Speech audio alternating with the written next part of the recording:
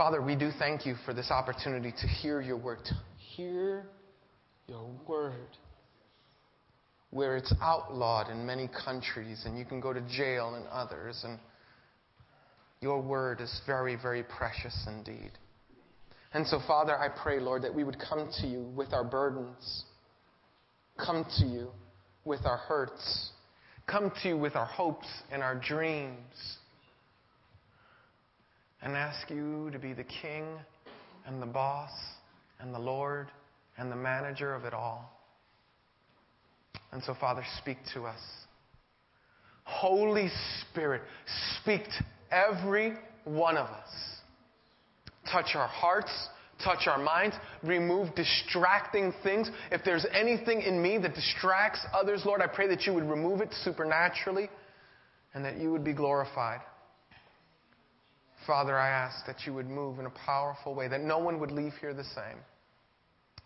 And Lord, you know the pressures and the difficulties and the stresses that are here in this congregation.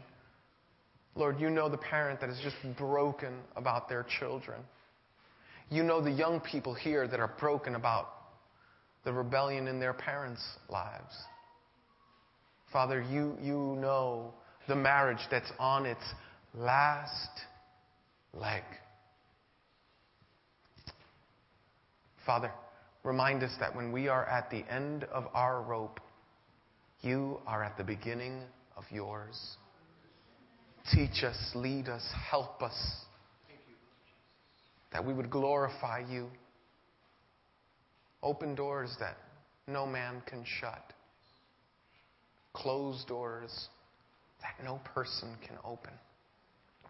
And be glorified in this service, for we do pray in Jesus' name. Amen.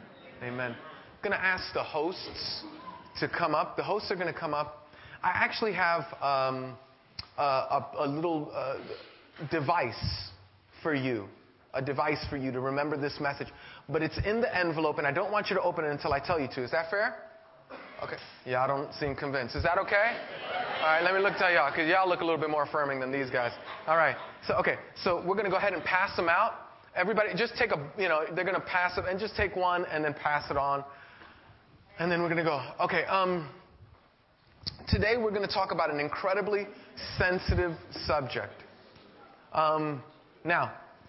Just take we're going to give the envelopes out, and then you just take one, pass it down. Take one, pass it down. It's that easy. Okay, today we're going to talk about an incredibly sensitive subject. An unbelievably sensitive subject. As you know, we've been in a series. Anybody know what the name of the series is? Abide. And it's all about abiding in Christ, growing in Christ, staying in union with Christ, walking in the Spirit, growing and living for Jesus. And so we said, Jesus does this all. I mean, Jesus strengthens us. He encourages us. He helps us. He gives us a desire to walk in Christ. He directs us. He gives us the will and the passion and the strength to walk in Christ. And then some of the means of grace. And then you go, well, how does Jesus do this? How does he give us all that? Well, he gives it to us through some of these disciplines or exercises or issues. Now, what he does is, what we call this is, these are his means of grace. So the way you get this is the process by which God grows us. And the first one we talked about was simply, we're going to look at the discipleship wheel. And this is just a mnemonic device so that you can remember what we're talking about. Because not only do I want you to remember it for yourself, but I want you to be able to share it with others. And so the first week we talked about the word, just read your Bible. We just want you to read your Bible. The next week after that, we talked about service and how I want you to serve here. Just go ahead and serve here. Serve the people. There are right now, as you speak, there are people serving. Hey, my overflow people, how are you guys over there? All right. Excellent. Excellent. All right. So we got people in the overflow room. But you know that it took service for that to happen. We have people setting up things, putting up cameras, doing all sorts of other things. It's wonderful. We have people taking. The reason it's so quiet here, other than my voice, is because we have people serving and watching children. We also have people directing and guiding you so you can be placed and seated. People are serving. Throughout the week, you don't see half of the stuff. This week, We fed, we had our first installment. We do breakfast now. Did you know that, that our house does breakfast now? Is that the coolest thing you've ever heard? We do breakfast. So on Wednesday, once every other week, and we're going to, as we sort of tweak it and fine tune it and get more people to volunteer, we are feeding breakfast to those who don't have. And it's just another service that we do. We also counsel married people, do premarital counseling, visit people in the hospitals, do marriage, burials and weddings and everything in between. So what we're saying is that you should be involved in service. God did not call you to warm a chair. God called you to be of service. Okay? So that was that week. I'm going to do this much quicker than that. Okay. Witnessing, we just said, just tell somebody about Jesus, right? Would you just carry the message? And here it is. Jesus is Lord. Jesus is Lord.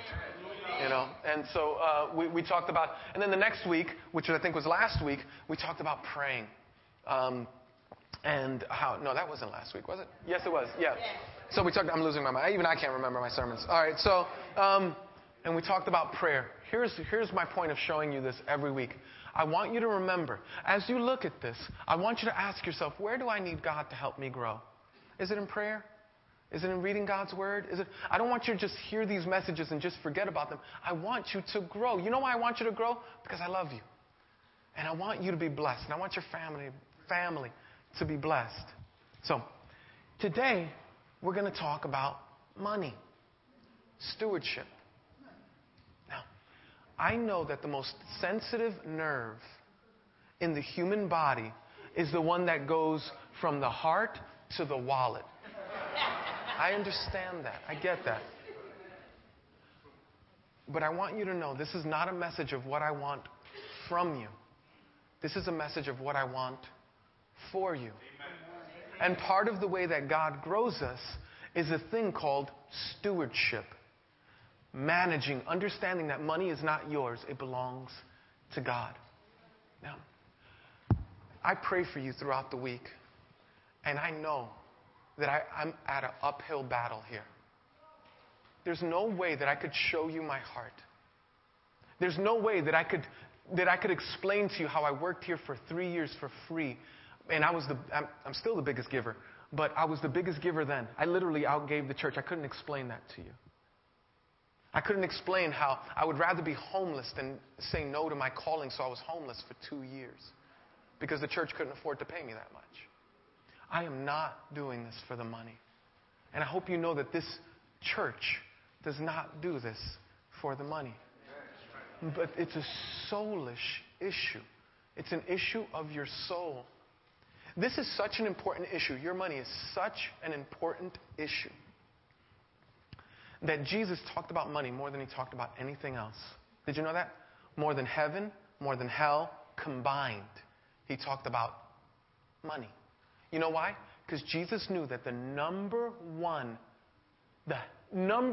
contender for your affections would be your stuff, would be your money. And so we're gonna talk about money. But listen, I want you to hear me. This is not a message of what I want from you. It's a message of what I want for you. So I was trying to think of a way to convince you that I'm not. Notice we already took the offering, so don't worry, we're not going to take another offering. This is an issue of your soul, of your heart, of spiritual maturity. So I tried to think of a way, and God gave me a way to try to convince you that this message is not for me, it's for you. So I want you to, with that, open your envelopes. It's my gift to you. Anybody got it? Hey. Anybody got it? You open it up? Anybody? Okay. Everybody got it? Everybody got it? You got $100? That's cool. All right. Okay, listen to me. Listen to me. Now, I know you might have never gone to a church where the pastor started giving you money so you could hear the message. Listen to me. Listen to me.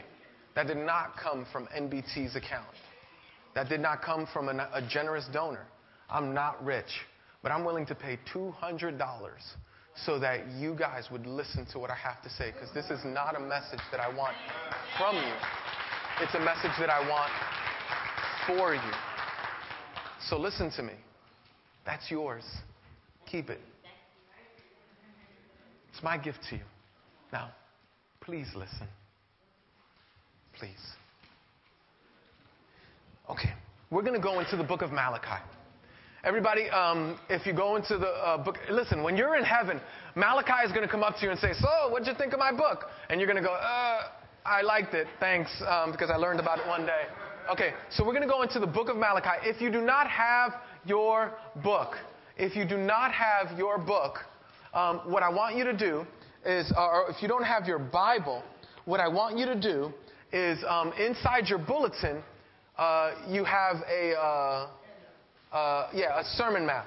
And that's where the scriptures are. Okay? So that is for you. One of the traditions that we have in this church is that we read. We read the Bible. Okay? So I want you all to focus in on what we're doing. Okay? Here we go. So one of the things that we do is that when we read the Bible, we stand up. And we do that because we want to honor God. So let's go ahead and stand. We have a lot to talk about. Let's read God's word. We're going to read it, then I'll explain some context behind it, and then we'll go right into it, okay? All right.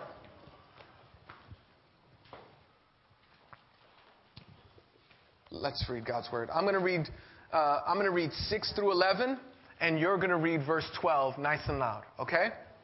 All right. Since I, the Lord, do not go back on my promises, you, sons of Jacob, have not perished from the days of your ancestors. You have ignored my commandments and have not kept them. Return to me, and I will return to you, says the Lord, who rules over all. But you say, how should we return? Can a person rob God? You indeed are robbing me. But you say, how are we robbing you? In tithes and contributions. You are bound for judgment because you are robbing me. This whole nation is guilty. Bring the entire tithe into the storehouse so that there may be food in my temple. Test me in this matter, says the Lord, who rules over all, to see if I will not open for you the windows of heaven and pour out for you a blessing until there is no room for it all. Then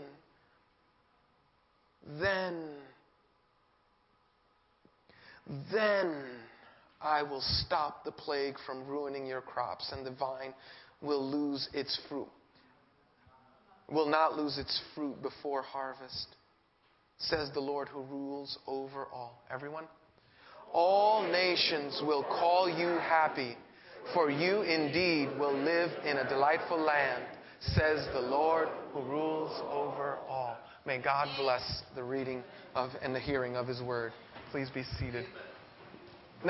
Now watch this. I noticed that a couple of people have come up and no, it really is my gift to you. I don't want you to bring it up. And don't insult me by giving it back. That's your money. That is your money.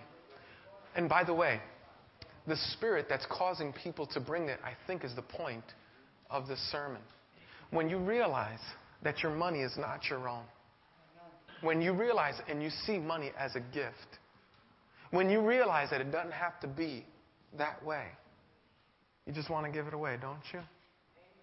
You just want to give it. And I'm not just giving it away to anything. You don't want to just throw it away. You want to use it for the purpose that you've been given. Amen. And my prayer is that the Holy Spirit would speak to you and that every one of us would learn. Listen to me.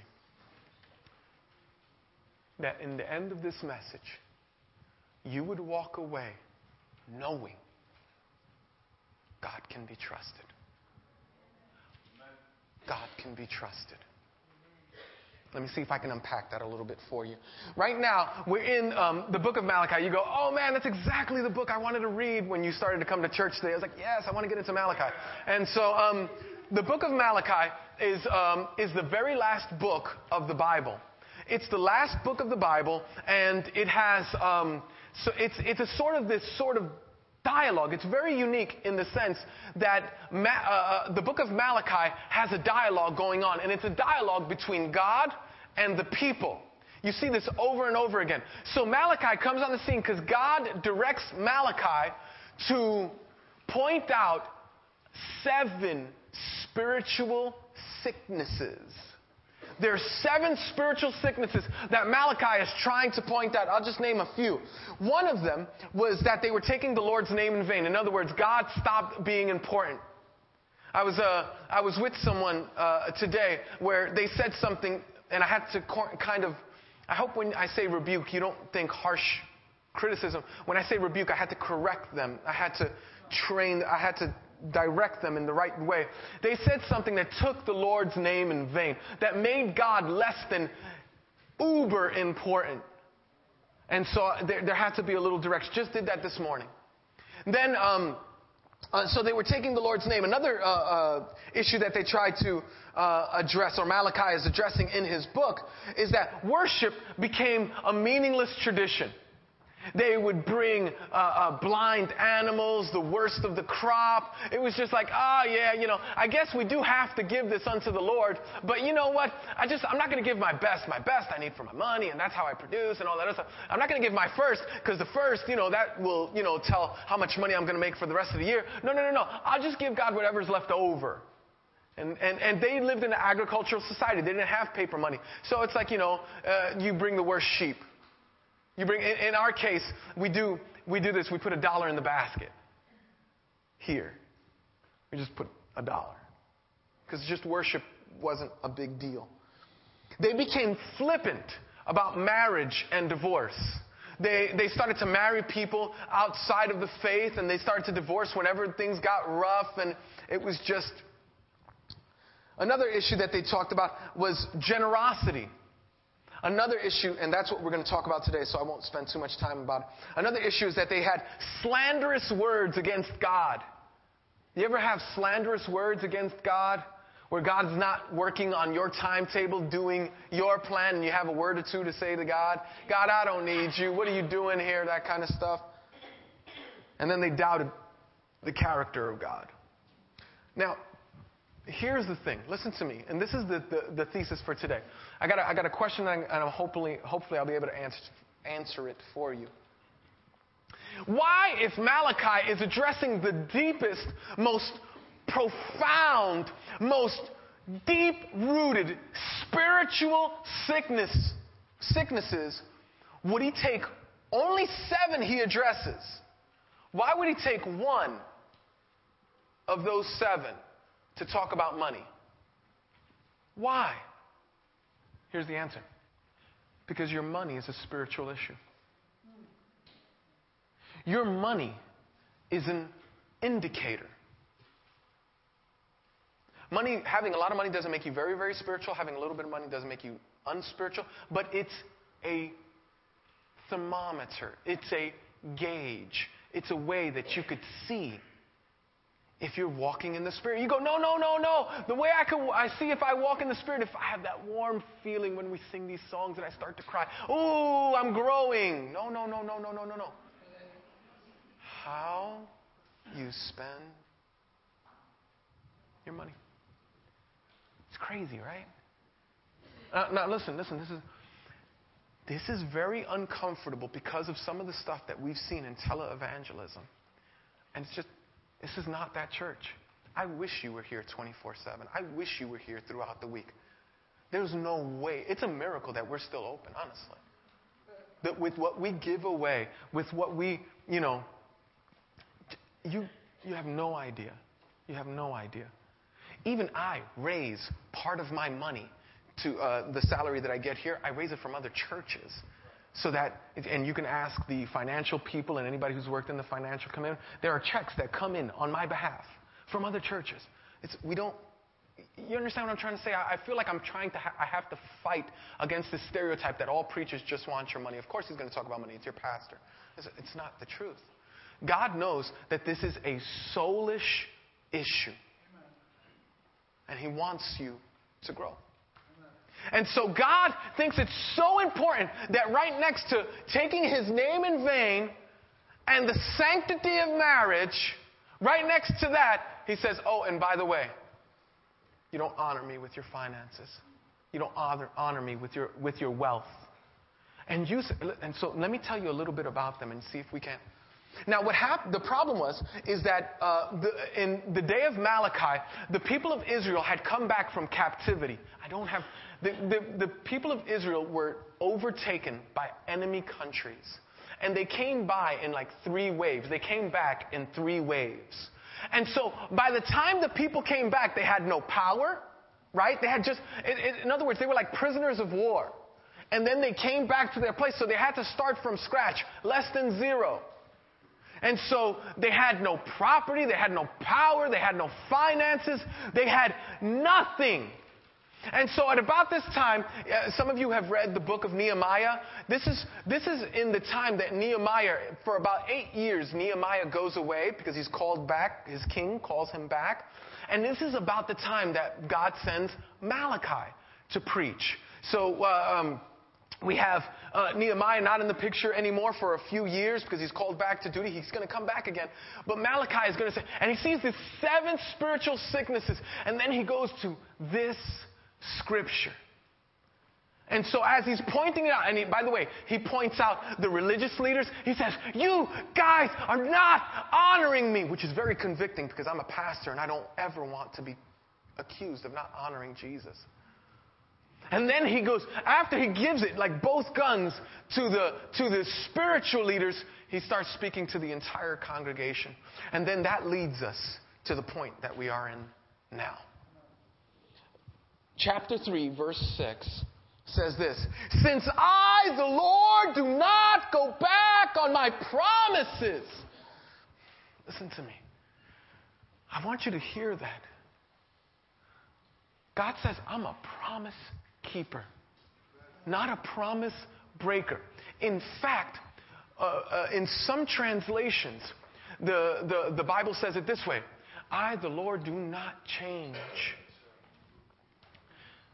But the next verse is kind of convicting because God says, and there's so much here. Since I, the Lord, do not go back on my promises, you sons of Jacob have not perished. Listen, the reason you're still alive is not because you were smarter than the guy that you were on the corner with. It's not because you somehow elevated yourself by your bootstraps. It's not because you've been good or because God is indebted to you because you've been so honorable to God. It's been the exact opposite. It's because God's promises don't change that you've been spared. It's because God doesn't change. God says something that's very convicting. He goes, I, the Lord, I haven't changed. And then he says this: from the days of your ancestors, you have ignored my commandments and have not kept them. God says, I haven't changed, but here's the bad news. Neither have you. I have not changed. I've been faithful to you. I've given you every breath you've ever had. You had a choice of clothes to wear. You have indoor plumbing that came from the Lord. I have not changed. And neither have you.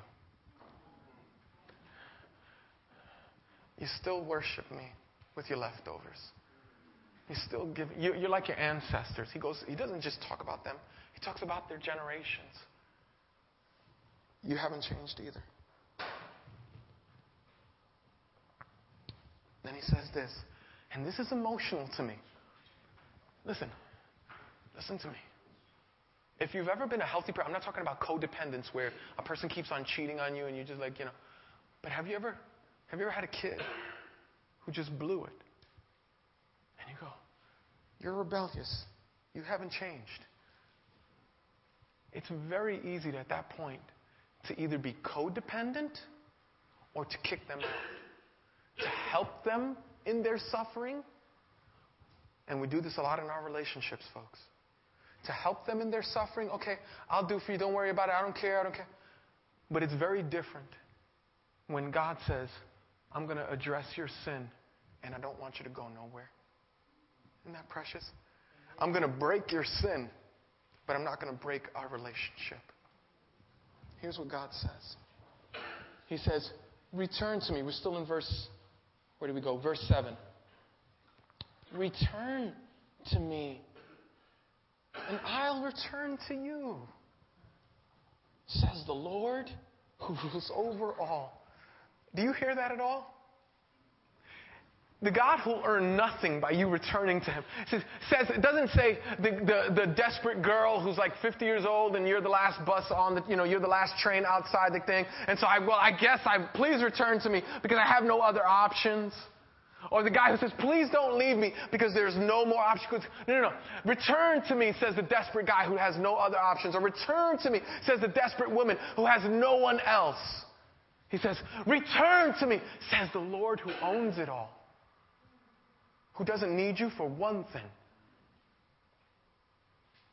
Return to me. Come, please. Verse 8. I'm sorry, no. We're going to return to me, and I will return to you, says the Lord who rules over all. And then this is the argument of the people. See if you can identify. But you say, how should we return? That's not humble. That's not humble, by the way. If you read that and you read that as humble, that's not humble. What are you talking about, return to you? That's like when you go to your husband or you go to your relationship, you go, we don't talk. What are you talking about? We talked this morning. I asked you for milk and you said, blah, blah, blah. Like, no, you don't understand. Return to me. What are you talking about? We just were intimate together last night. No, you don't understand. Return to me. Yeah, but what are you talking about? Didn't we sit down and watch that movie together? No. You don't understand. Return to me. But what do you mean? Return to you. How should we return? Verse 8. This is God's answer. Can a person stick up God? Can a person rob God? Can a person put a mask on, run up behind God, and say, run your stuff?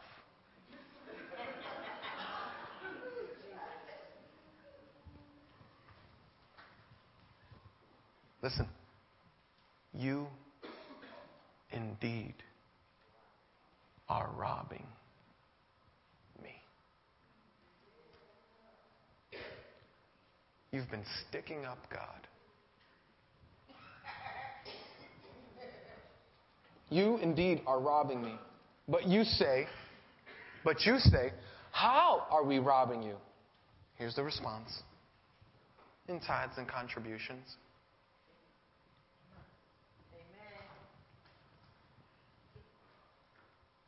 You are bound for judgment because you're robbing me.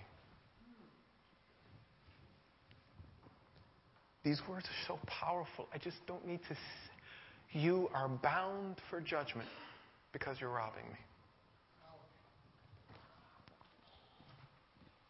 This whole nation is guilty. Let me tell you what was going on. They had nothing.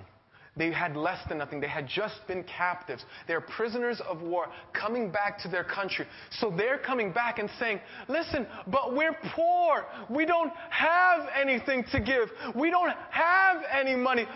God, just take this blind animal. Just take this ridiculous offering. Here, $1 in the basket should appease my conscience. This should be good. And God says, you're sticking me up. You're robbing me.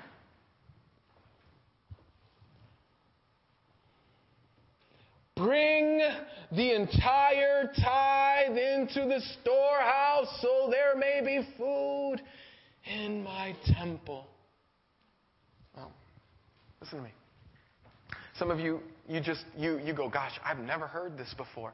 And by the way, I recognize that for many of you, I'm your new pastor. And you've never heard this, and I get it. And it's hard, and I argue, right? You ever do the mental kung fu? You ever do that, right?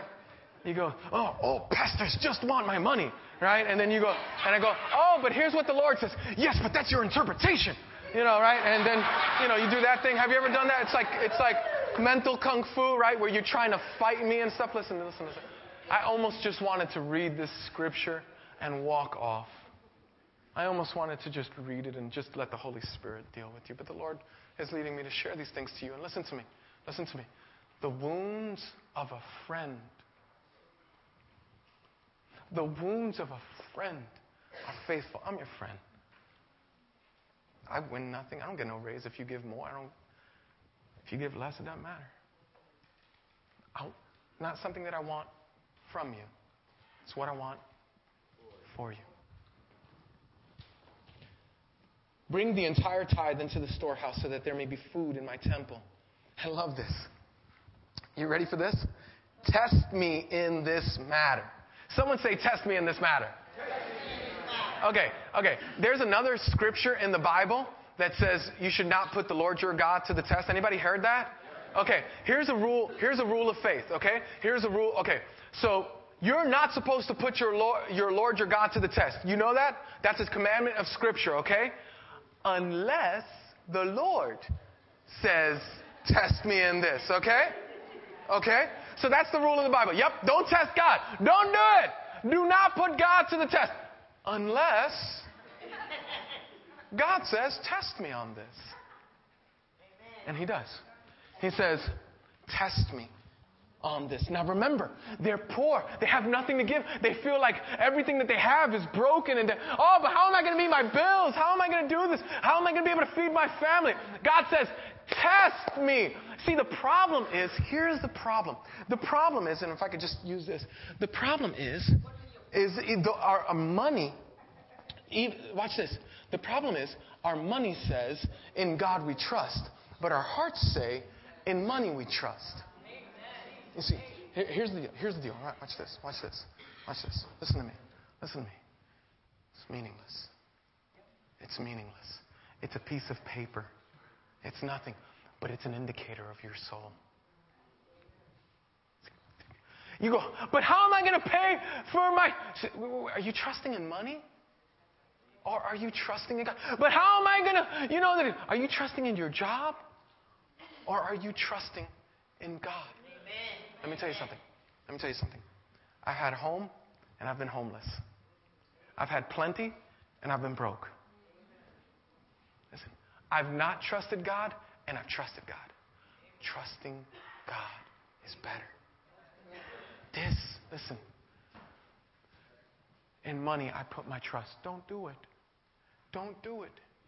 Your joy will go up and down based upon that which you put your trust and hope in.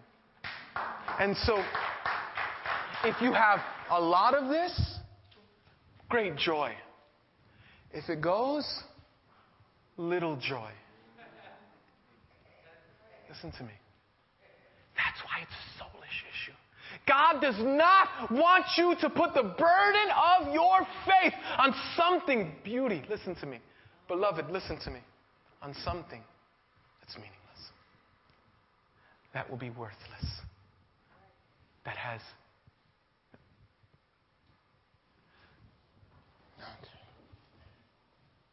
You are... Verse 10. Bring the entire tithe into the storehouse so that they may... Okay, so let me tell you what the tithe is. The tithe is, there are principles of giving that God gave the church. And He said, I want you to be percentage givers. So that means, what's good about being a percentage giver in God's Word, and this is precious, this is reinforced in the New Testament as well. Paul speaks about being generous with our giving, only he says give all. All, meaning everything, right? So if you want to argue about the New Testament, give up your car, your cable, your shoes. And we're growing towards that. Every year I try to raise, and you can ask the financial people, I try to raise my giving by a slight percent. Some years it was 0.25% because it was lean years. But I just, every time I give, God, you're faithful. You could be trusted. You're faithful. You could be trusted. You're faithful. You could be trusted. It was why every day in the wilderness, God gave manna to the people. You know what He was saying? Every day, as they ate the manna, said, you're faithful. You could be trusted. For 40 years, every day. For 40 years. They had to learn the lesson that deeply. For 40 years. God is saying, I'm providing for you daily. whether it's through a soup kitchen or through your finances. Whether you make 6 figures or no figures. Whether you live in a penthouse or a park bench, God says, I'll provide for you. Amen. Every step of the way, I'll provide for you. Trust me in this. Or test me in this matter. Says the Lord who rules over all, to see if I will not open for you the windows of heaven and pour out on you a blessing until there is no room for it all. Now, you have 3 lines. You have 3 lines on your sermon map. Do you see those 3 lines? There should be some lines on your sermon map. I want you to write this down. Listen to me. The first thing I want you to write down is that God wants us to be generous, wants us to give, because, listen, here's this. He gives a promise. This is the first one. The promise of blessing. Why should we do money God's way? Because God promises a blessing on it. Did you just hear it in verse 10? Did you see the promise? Here it is again. Bring the entire tithe into the storehouse so that there may be food in my temple. Test me in this matter, says the Lord, who rules over all, to see if I will not open for you the window of heaven and pour out for you a blessing until there is no room for it all. Now listen to me.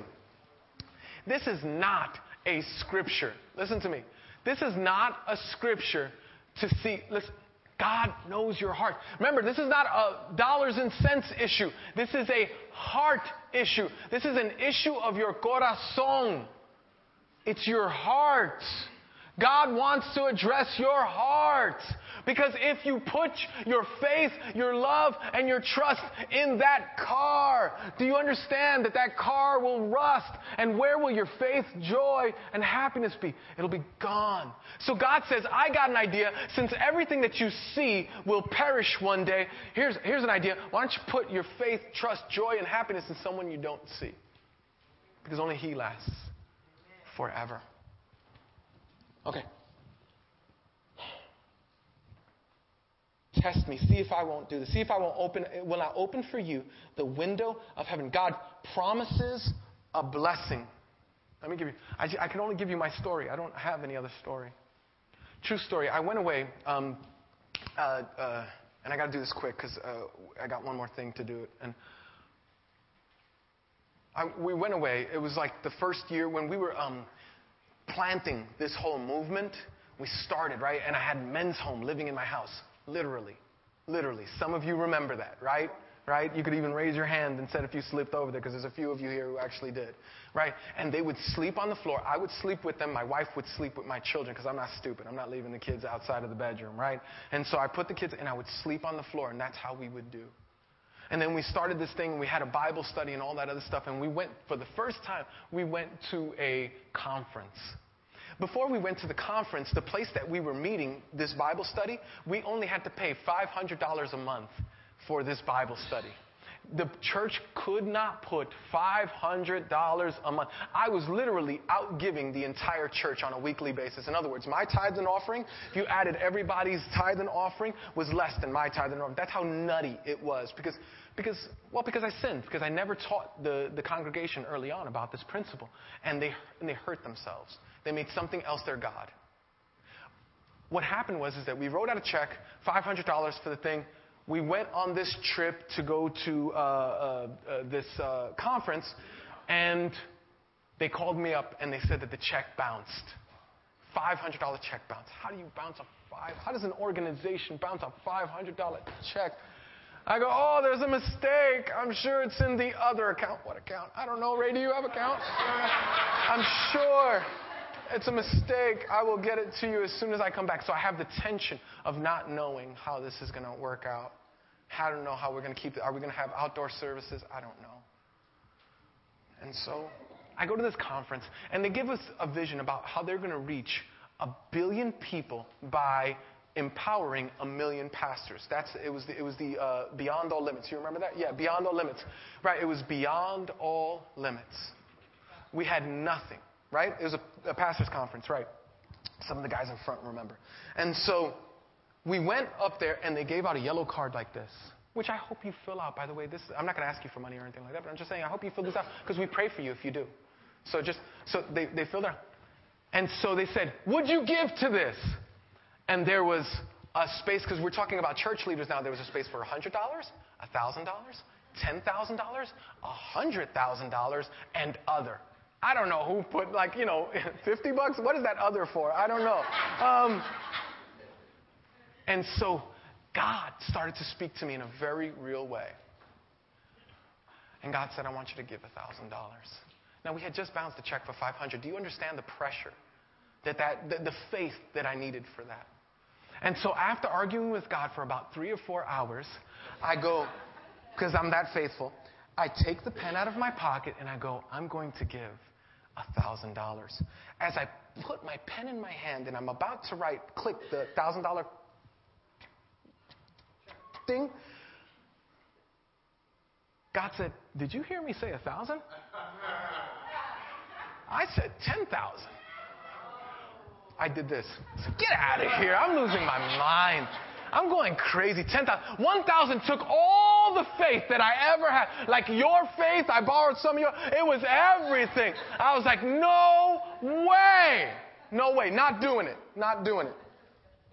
I have 2 torturous days at this conference because I know that God, when God really tells you to do something and you know it's God, and because you'd never came up with this, and Satan would have never came up with this. So this is like, and so by the end, I remember going up to Raymond. True story. Raymond was right next to me.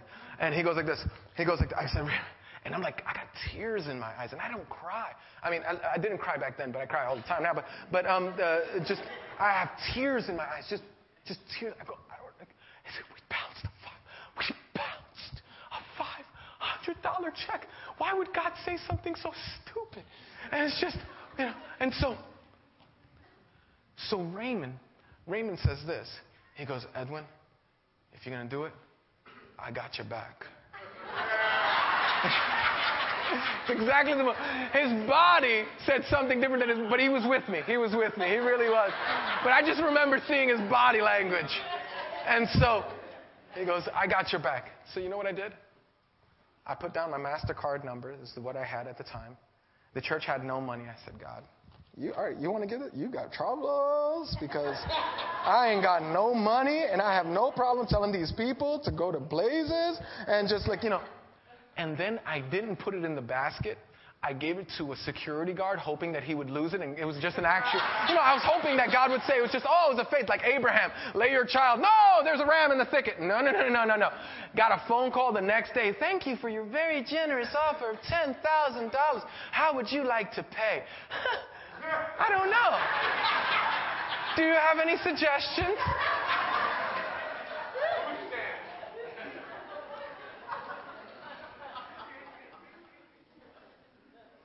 So I said, give me a minute. I went to the congregation and I said, it's 1 million pastors, it's 1 billion people. What do you think? They gave.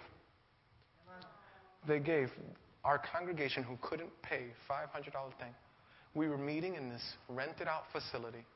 Listen to me. And a few months later, out of absolutely nowhere, came a phone call from my spiritual father, Mark Marshak. He says, there's this really big building in the middle of downtown, and would you like to be a pastor? Be a pastor there. Anybody know how much this building's worth? $30 million. It's millions of dollars. Millions of dollars. Listen to me. Listen to me. Listen to me. Keep that in mind. Now listen to this verse. Test me in this matter, says the Lord, who rules over all, to see if I will not open for you the window of heaven and pour out for you a blessing until there is no room for it all. Just in case you haven't known, there ain't no room for it all because we've been blessed. Listen to me. God is faithful and He promises blessing. Let's move to verse 11. Verse 11 says, then I will stop the plague from ruining your crops, and the vine will not lose its fruit before harvest, says the Lord who rules over all. In that second line, here's what I want you to put. I want you to put, God promises not only blessing, but the promise of protection. See, it's an agricultural society. And so they go, but look, the economy's down. But look, the weather's bad. But look, everything's happening and we don't have anything. God says, listen, I'll protect you. I'll protect you. Your trust is not in the finances. Your trust is in me. I'll protect you. And then our desire, because we're so sinful, we'll say, God, I gave $100. We'll wait in the mail. Wait for our check, right? It's bizarre and silly. Listen to me. God will protect you. And if it means that God protects you in the homeless shelter, and if it means that God will protect you, we're talking about issues of the heart. Lastly, we're running out of time. The promise of witness. I love this promise. All nations will call you happy.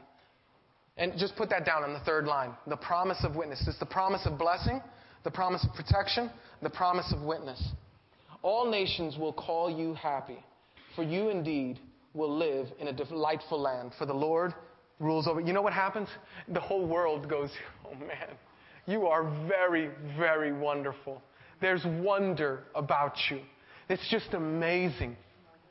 Listen to me. There's blessing. Now, before we go, I know that there are some of us who are really struggling with debt, and we go, when should I give? Should I give when I get out of debt, or should I give before I get out of debt? My first question is always, when do you want God to help you with your finances? Before you get out of debt or after you get out of debt? That's when you want to start giving. Now, I knew that I couldn't convince you of this, so I decided that a personal testimony would be perfect, but we're going to do this in a question. So I'm going to ask Bob to come up. Bob is going to come up. Everybody welcome Bob coming up. And, just go ahead and walk up. I'll take that. Thanks. On? Nope. Yep. Okay. Now, this is Bob. This is Bob. Okay, great. Now, I'm just going to ask Bob some questions, and he's going to answer them honestly before you. I know Bob, I know his story, but this is pretty wonderful, and some of you don't know. So, Bob, can you tell us about some of your financial dealings before you came to Christ long ago, or, what your life was like and what in the 80s and all that? Well, I come from the street, and I did drugs for 20 years. Right. The last 15 of them smoking crack, and I got into a huge amount of debt. Right. Almost $250,000 in debt. Okay. Did you hear that? $250,000 in debt. Now, before that, Bob, did you have money? Did you, I did have money. I have a degree from Polytech in engineering. Mm-hmm. But I got into the real estate business, and I bought and sold houses. Right. In Sunset Park. Right. And I was a millionaire by age 28. Right. I owned many houses, collected thousands of dollars of rent at the first of the month. Right. He's not making this up. He owned. Now, what happened to those houses? What happened? What happened to them ultimately is through my drug use. Mm-hmm. I got involved with some nasty people, some organized crime people. Mm-hmm. Kept getting loans on them, and eventually I couldn't pay, so they were taken away. Right. I actually gave houses to the organized crime people. Right. The banks took other houses. Right. Because you got out of control with your stuff. Listen to me. Do you hear what Bob is saying is what this verse promises, that when you live for yourself and you do for yourself and all your money, whether you're smoking crack or buying Ferragamo shoes, listen to me. When you live for yourself, there's a devourer.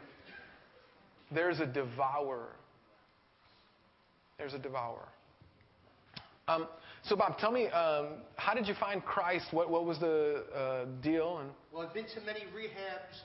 In 2004, I was going to NA meetings. Mm-hmm. Been to my last rehab, my third rehab, actually. Somebody from NA brought me to an NA meeting here, right, which is right behind us, right, and was a member of this church, right, and said, why don't you come by? Mm. And that's what I did. He told me about a retreat that was going on, and I was willing to try anything at that time. Right. Okay, so I went on a retreat in 2005. After becoming clean in 2004, with Pastor Raymond upstate, right, and we just had a prayer meeting one day, and I started crying, and I couldn't contain myself, and I spent some time with Pastor Raymond, and he explained how Jesus Christ is coming into my heart, right, and how this is working. Isn't that precious? That's precious. I love that. That's precious. Now, how did you start viewing money? After you came to Christ, what did you do? How did you start viewing money?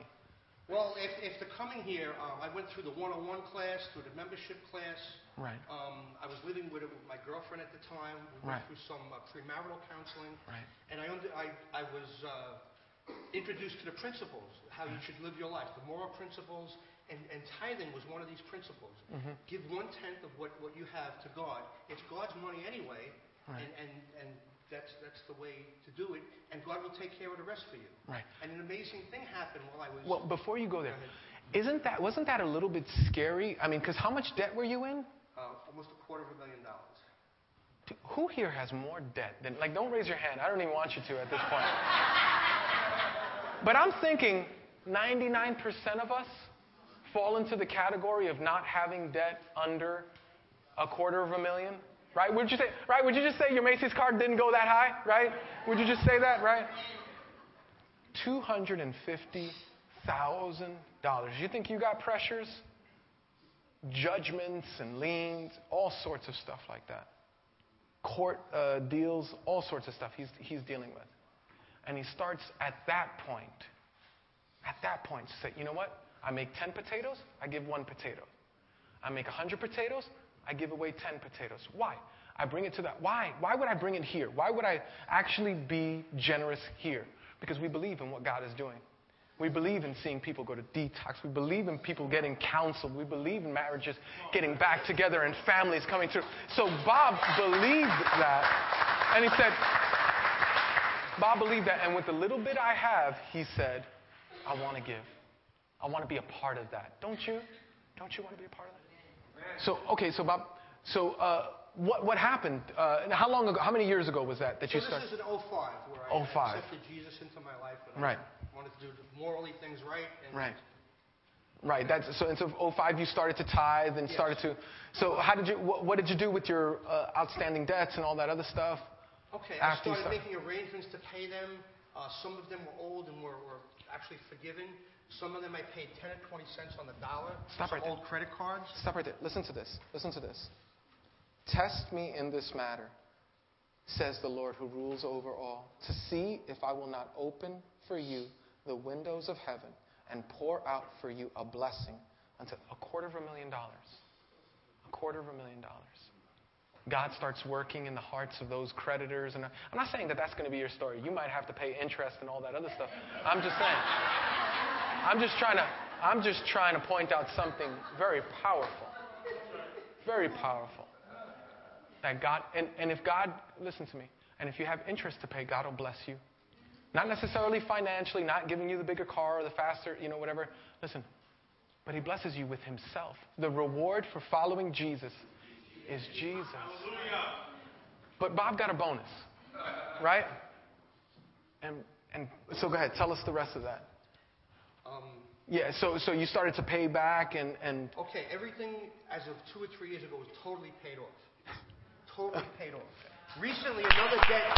That's amazing. That's amazing. Recently, I started to go back to school, and an old debt from college came up, a $4,000 debt, and I'm now paying $100 a month to pay that off. Okay, so from $250,000, now he's got like $4,000 left. I'd say that's all right. Would you say that's all right? Like I would say, yeah, that's not so bad. And warning, student loans never expire. Pay your student loans. Okay, so listen to me. If your story is worse than Bob's, I want you to come up here and tell it. Like if you got more than $250,000 in debt, listen to me. Bob trusted Jesus with the little that he had, and Jesus proved himself to be faithful. Your circumstance is not that difficult. And if it is, I want you to tell your sad story to Bob at the end of the service. Listen to me. God is faithful. We don't give unto men. We don't give unto institutions. We give unto the Lord. Why? Because giving is a heart issue. And this is not a message of what I want from you. This is a message of what I want for you. Let's thank Bob for... Thank you. Great job, Bob.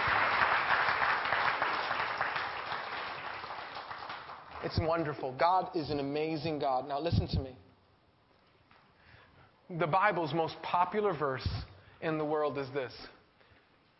For God so loved the world, He gave. Stop.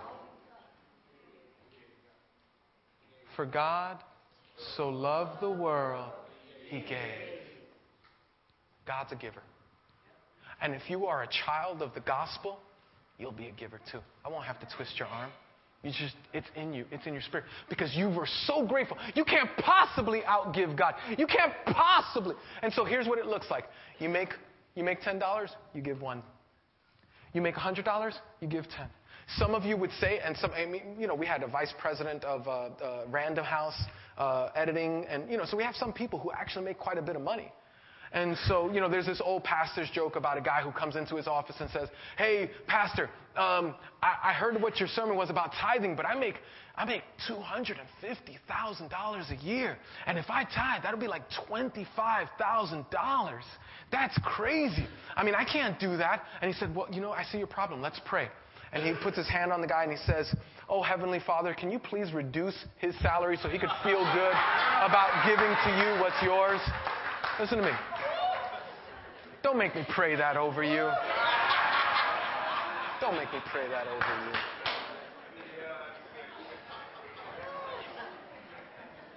Be generous. Be generous. Be generous. In Jesus' name, be generous. Why? Because you were busted and broke. And God, from His riches in heaven, came down to earth to give you a gift that you could not pay for, as a reward for a life that you did not live. He died on the cross to pay your penalty. God is a giver. And if you haven't received that gift, receive it now. The forgiveness of your sins. It's the greatest gift. And give. Father, I thank you for my friends. I thank you that you are a God that gave, and that you are a God that gives again. Remind us, oh God, that this talk is about worshiping you. It's a soul issue. And so, Father, I pray that all the greed and all the stinginess and all the foolish, ridiculous responses and the nasty attitudes, I pray that you would just rebuke that. And that, Father, you yourself would be glorified. That every time we give, Lord, that every time we give, we would be reminded, God is faithful. God is faithful. God is faithful. When the bills are due, God is faithful. When the pressure's on, God is faithful. And God, would you help us to steward or manage the rest of our finances in a reasonable and honorable way so that we don't find ourselves in a jackpot thinking that, well, God should have blessed me so I'll get the shoes on credit and all that other stuff. Lord, I pray that everyone here would turn to the gospel, seeing Jesus as the great giver, not of money, but of blood and salvation. And I pray that as we grow in love with the gospel, grow in love with Jesus, we would grow in love with giving. I pray that we would give here, Lord. I thank you, oh God, for the servants that have worked here for years without pay, because you have called them. I thank you for those countless hours that the servants at this church have volunteered, needing finances, and just knowing that we couldn't pay. I pray, Lord, that you would flip that around, and that we would be able to pay the workers for their worthiness of wage. And so, Father, I pray that you do this incredible work in this place and in our heart. First, turning to the gospel, then being generous. For this is not a talk about what you want from us, but it's a talk about what you want for us. For we pray in Jesus' name. Listen to me.